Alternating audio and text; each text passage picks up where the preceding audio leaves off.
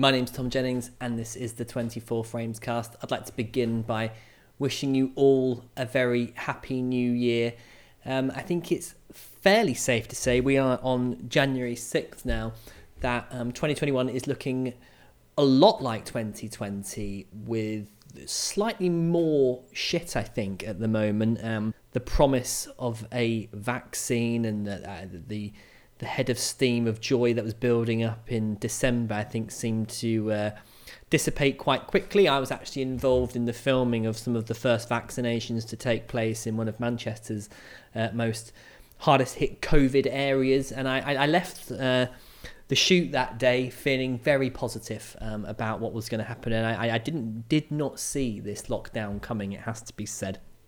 And here we are in January, which is traditionally a month, but that, bizarrely enough, I actually normally really enjoy January. I know it's a month where a lot of people tend to get quite down in the dumps because obviously Christmas is over, everyone seems to be a bit skint, but Manchester is actually a pretty great place to be in January because all the restaurants do like half price deals.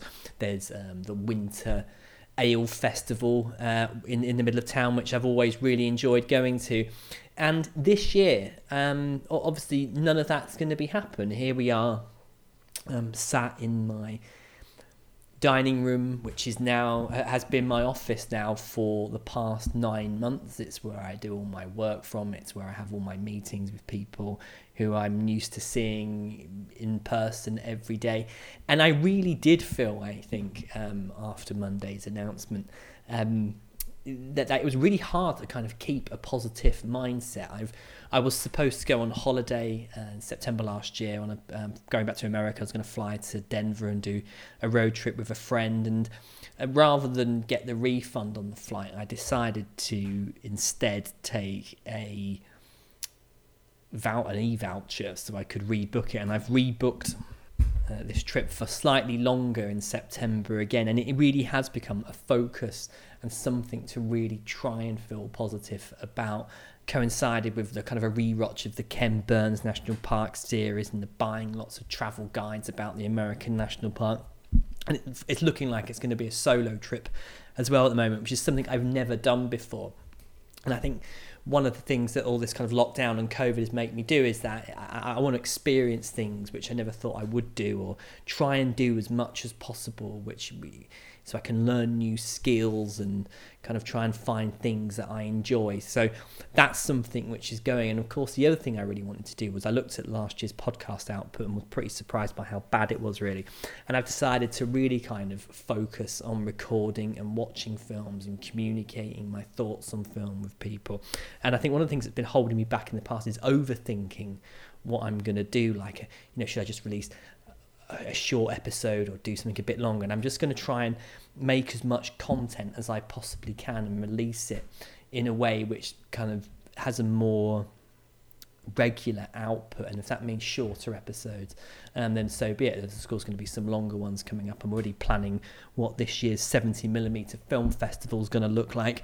So hopefully we can kind of communicate slightly more. I'm going to make a real concerted effort to fill my time with positive pursuits that I enjoy. So without any further ado, I'm going to crack on with this week's episode. And this is a look at the new television miniseries, The Right Stuff.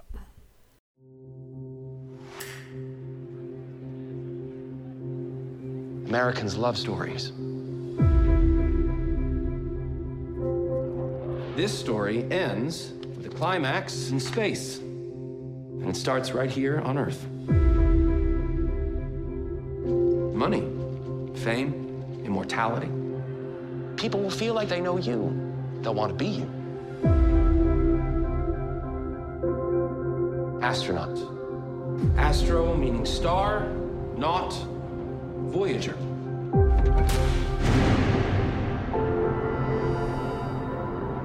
Nobody has ever seen anything like you men until now.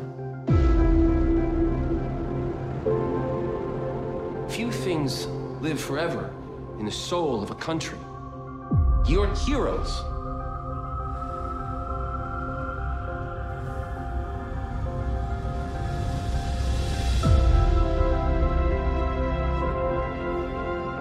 John Glenn, Helen Shepard, We've got the best pilots in the United States. I know what you want, John. But it's almost like you're afraid of the competition.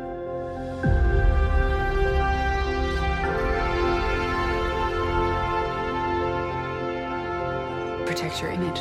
We have everything to lose. 10,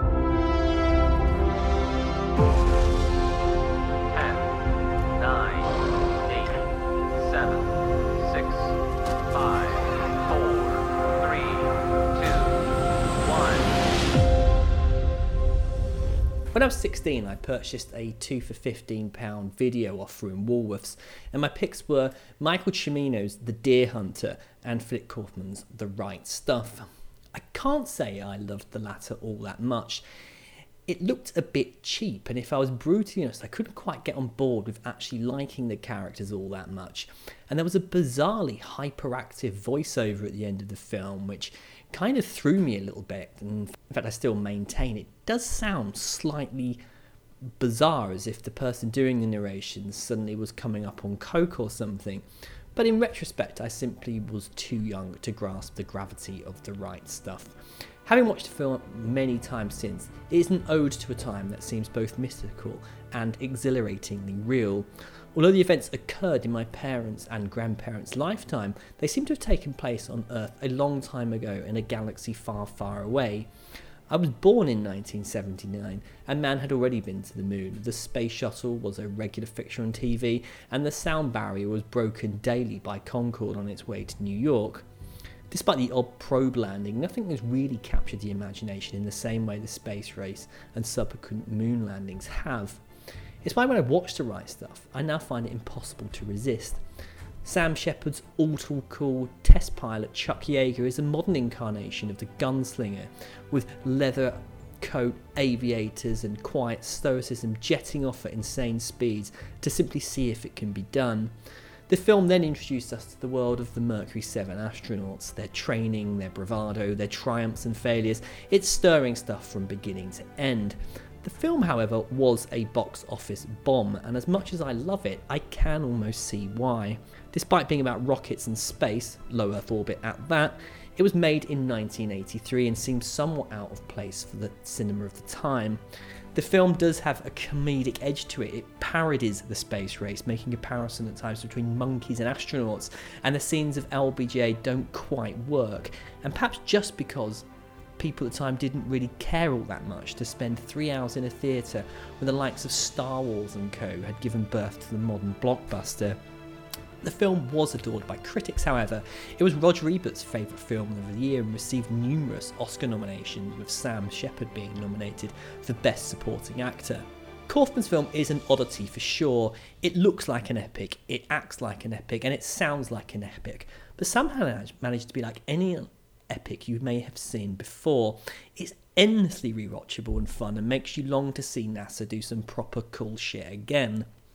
So roll on 2020 and Disney Plus has become the latest way to extract £6 a month from my bank account, and along with it came a new reworking of Tom Wolfe's classic novel in an 8-part series. I've got nothing against remakes and reimaginations, especially when a TV show can give the long-form treatment, and The Right Stuff seemed a perfect fit for Disney's new platform through its National Geographic channel. Now, National Geographic is a truly great magazine. Its film and video content, though, has been largely hit or miss. For every outstanding free solo, there's a multitude of quite terribly over-edited, overly scored fluff pieces, the likes of Super Flood or Mega Space Apocalypse or something. The Right Stuff, however, did seem the perfect fit for the channel, a historical docudrama about the space race made for an exciting new streaming app. What could possibly go wrong? The first episode begins with astronauts John Glenn, played by Patrick Adams, and Alan Shepard, Jake McDorman, having breakfast. Their conversation is spiky, the rivalry between the two obvious. One of these astronauts will be the first American in space. Which one will take a few episodes to find out, and after some decent looking jet fighter action in the desert, I was more than excited by what the Right had to offer. This, I thought, was what lockdown needed, some good old fashioned exciting space stuff. So roll on the conclusion of the series, in which astronauts Gordon Cooper's wife Trudy, played by Eloisa Mumford, Herself an experienced pilot takes off in a training aeroplane with their daughter. And this image is wrought with symbolism. She is literally flying away from a toxic relationship. There is the vague hope that either she or her daughter may themselves one day be fired into space too as astronauts. It left me wondering too, what the hell had I just watched? For those like myself hoping The Right Stuff was going to be an all guns blazing, warts and all look at America's foray into space, then prepare yourself. This is a series with its intentions very much earthbound. It's more workplace drama. Some have said it's Mad Men-esque, but trust me, it really isn't. The Right Stuff seems to believe that the real drama of this chapter in American history exists away from the launch pad, in the home, the motels, the Starlight Motel in this case, and the offices of the central players. The series looks at this period through the veneer that was presented at the time with a very modern take.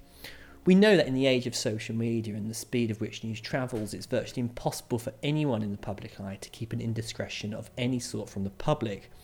Indeed, you had better not said or done anything in your past either, as there is always the danger that that tweet in 2013 in which you retweeted a comment by someone who in 2015 made a slightly dodgy remark about homosexuals, and hey presto, you're a Nazi too. The show assumes that this level of intrusion is what we want to show in the protagonists' lives. The domestic disputes, the booze, the infidelity, the self-doubt, because ultimately this will make them, flaws and all, more human to us, more relatable. It's a way into the space characters away from the carefully stage-managed image NASA and Life magazine wanted us to see. Yet what we are left with is a relatively dull melodrama. Alan Shepard can't stop himself from shagging anything that walks, and he just doesn't get on with his dad and is nagged by the early symptoms of Meniere's disease. He is the maverick renegade of the piece, but doesn't seem to enjoy it all that much anyways. So really, what's the point? John Glenn is a Christian who doesn't like the philandering and drinking, yet plots with Machiavellian zeal to be the first man into space. He's uptight, righteous, and frankly a bit annoying.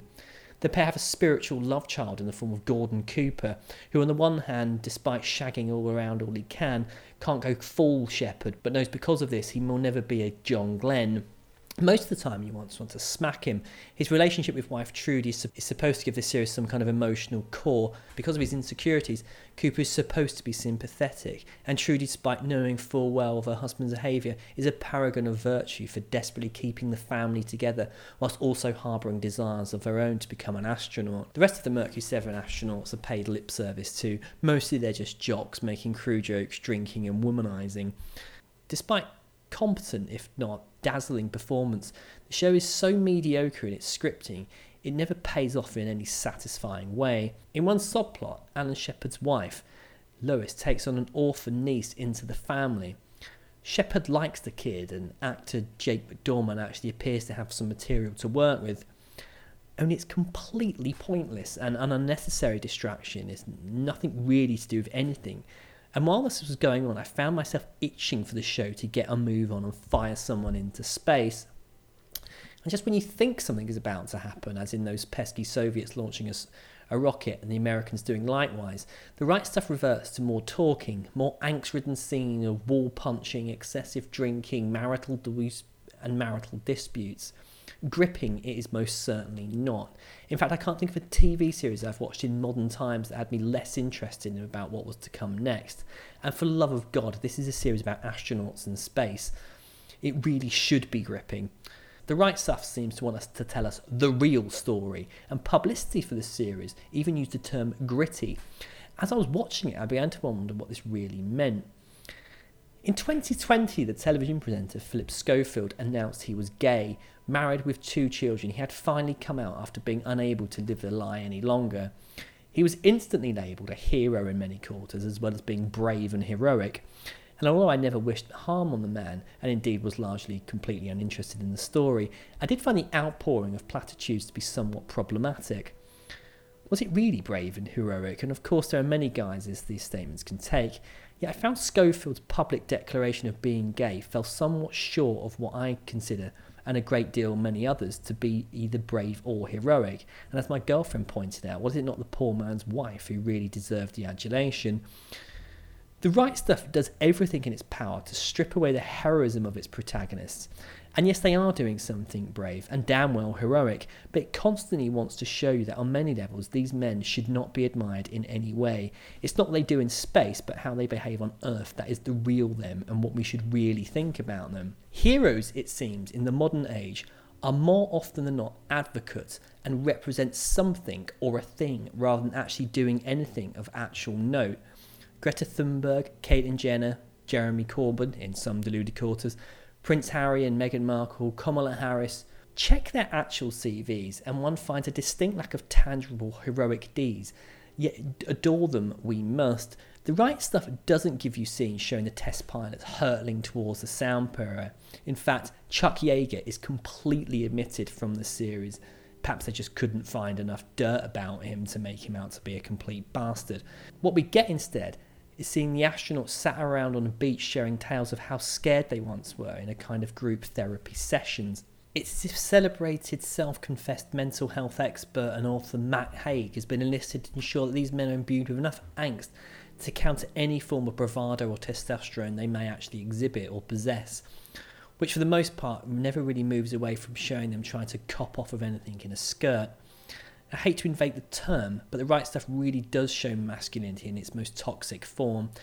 And in a way, I think it is a product of the modern times, and herein lies one of its biggest drawbacks. 2020 was a year, for the most part, where we found ourselves not moving a great deal from our house. I went to the cinema twice in 12 months, possibly out for a meal 5 times, and to the pub possibly even less than that. There was a constant cycle of news showing fear and death. What we needed, especially in my case, I think, was escapism. I wanted space rockets, jets flying over the desert, people doing crazy brave shit. I wanted The Right Stuff, an 8-hour continuation of Philip Kaufman's film. But no, when the action does eventually get into space with Shepard's first flight, it's a fairly muted affair. The rocket goes up, Shepard can't see a great deal to a faulty ND filter and splashes down, and then downplays the significance of the event to Glenn. Lip service is played to ticker tape parade, we don't get to see it, and Shepard basically goes back to marital strife. And okay, this is not the film, it's an entirely different beast. It's not celebratory, I get it. It's trying to be gritty, and in less trying times it may have even been a worthwhile watch. Yet when we're being forced to stay in, The Right Stuff feels more like a continuation of the boredom that at present exists in our everyday lives. In short, this is anti-escapist entertainment as far as I'm concerned, and I'm not entirely sure if I'm down with this at all. One aspect of the show that I cannot be forward is its presentation. It is at times beautiful to watch, the cast looking every bit the astronauts they play, and the superb period reconstruction is a joy to watch. The special effects too, although used sparingly, are top notch, especially in one sequence in which a rocket explodes in mid-air. But despite its appearance, it's a largely hollow affair to me. It says nothing of much of anything and leaves you with a rather downbeat feeling that as we wander into this new third lockdown, will do little to lift the spirit or stir the soul. A second series is planned, and if this series 1 is the benchmark and the way it's going to be, then I rather suspect The Right Stuff will struggle to make it to a third. A pity, as we know from history, Mercury was only the beginning of some truly great adventures. So that's going to be it for this episode of the 24 Frames cast. I hope you enjoyed it. I appreciate it's slightly shorter than normal, but we are going to kind of crack on and do as much as I possibly can to get these episodes out. So many thanks for listening. If you completely disagree with me, then do let me know, and I'll be in contact soon. Bye.